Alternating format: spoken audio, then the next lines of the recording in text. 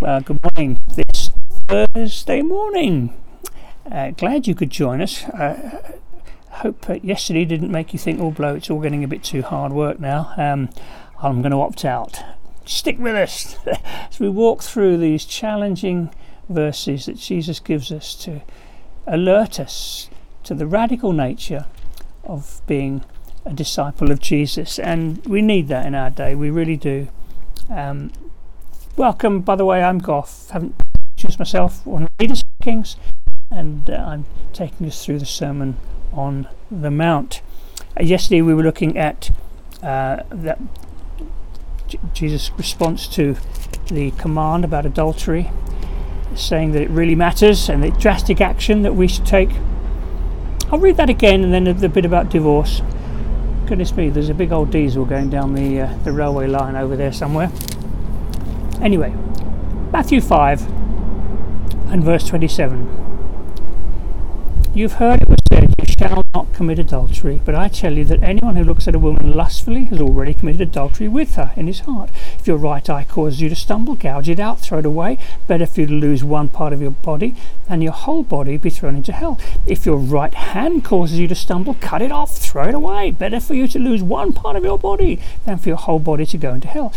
Then going on to verse 31, it has been said, anyone who divorces his wife must give her a certificate of divorce. But I tell you that anyone who divorces his wife except for sexual immorality makes her the victim of adultery. And anyone who marries a divorced woman commits adultery. Challenging stuff, isn't it? Just a comment, just to go back a little bit to yesterday. I hope you heard me say that this thing about an eye being gouged out and a hand being cut off. Jesus isn't speaking literally, as I explained. If you gouge your right eye out, you've still got a left eye that you could lust with. He's saying take drastic action. Take drastic action. And I'll be able to explore that, what it might look like. Coming off Facebook. If we can manage things well, that's fine. But if you can't, come off Facebook, internet, all those things. I realise you wouldn't be able to watch me if you didn't have the internet, would you? Hey. But seriously, if that's what you need to do, that's what you should do. Because we need to take sin seriously. But just to say that, this is one of the reasons we're in fellowship together. We're part of a church family. That's why we're in life groups or have running partners, so that in the appropriate setting we can keep one another accountable, and we can share with a brother or a sister, I'm struggling with this. Would you be praying for me? And let's have an agreement that when I'm feeling tempted, I'm going to get in touch. And it's a wonderful thing, being accountable with one another. We all need people that we're accountable to, and as a team of elders, we are accountable to one another.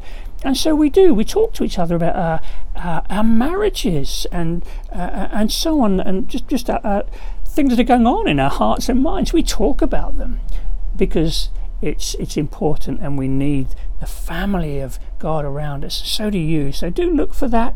It may not be the area we're talking about that you have challenges and difficulties. It may be other areas that you're not doing very well. I don't know. It may be to do with your. Maybe you feel. Maybe it's self-pity that's big in your life, and you need just to be perhaps diverting your attention to think of others. Well, share that with a friend, so you can be helping one another to work those things through, whatever it might be. So being in the family of God is so good. It's so helpful. It's so encouraging. Praying for one another, encouraging one another.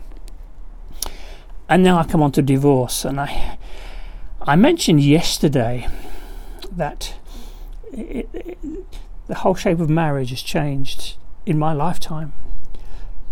It's something that was seen as a foundation for secure family is now just an arrangement for personal satisfaction and gratification.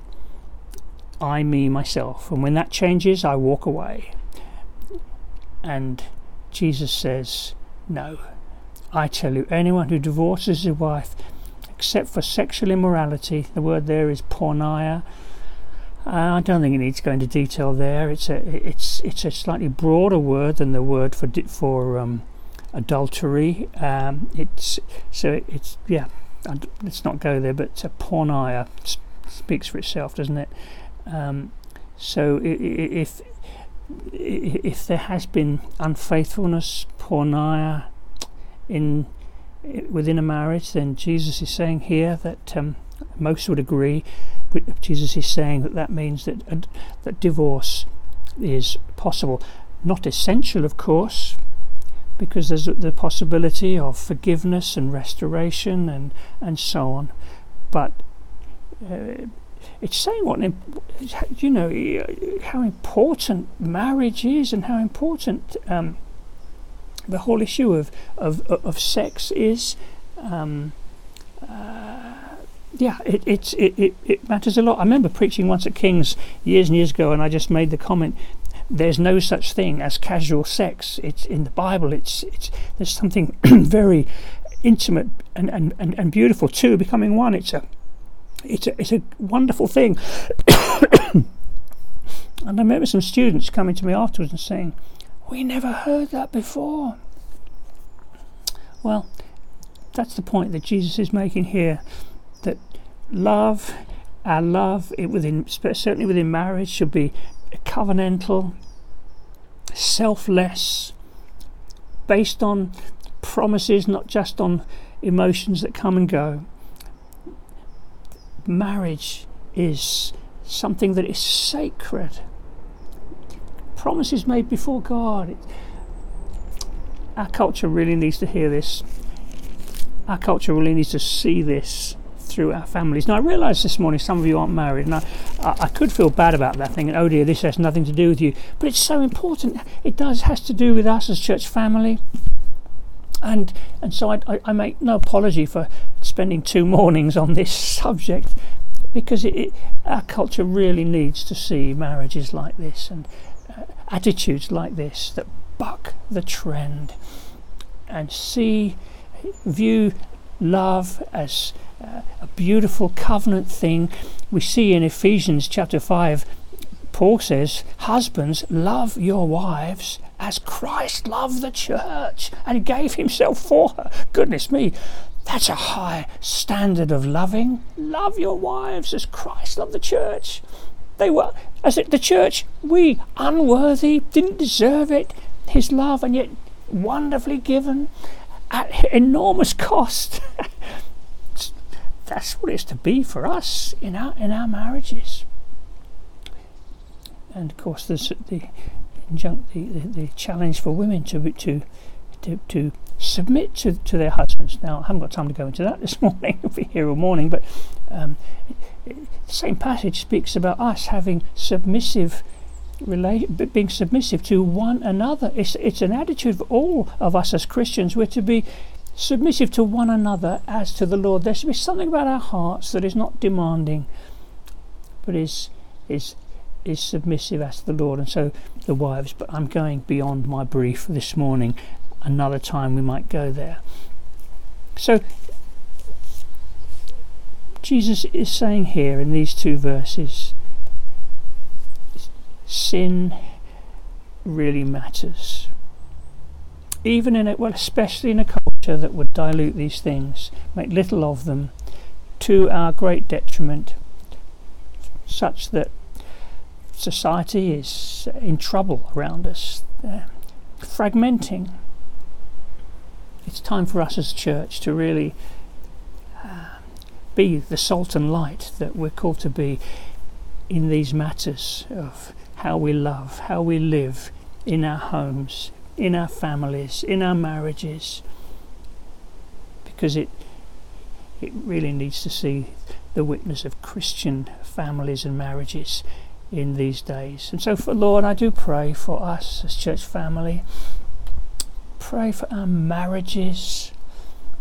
Lord, would you help us to be light and salt, loving our husbands, loving wives as Jesus loved the church, wives giving themselves to their husbands, marriages being places of safety where families can be raised. Lord, I pray that you would guard us, that you'd keep us, and help us to resist the onslaught of the culture around us, especially in these areas, that we would take drastic action to live differently for your glory. So go with us today, Lord, I pray, and bless us in Jesus' name. Amen. Well, we're going beyond this tomorrow, so fear not. Thank you for bearing with me these last 2 days. Tomorrow we'll look at a fresh topic that involves us all, whether we're married, single, or whatever. Meanwhile, have a good day and see you tomorrow. Bye now.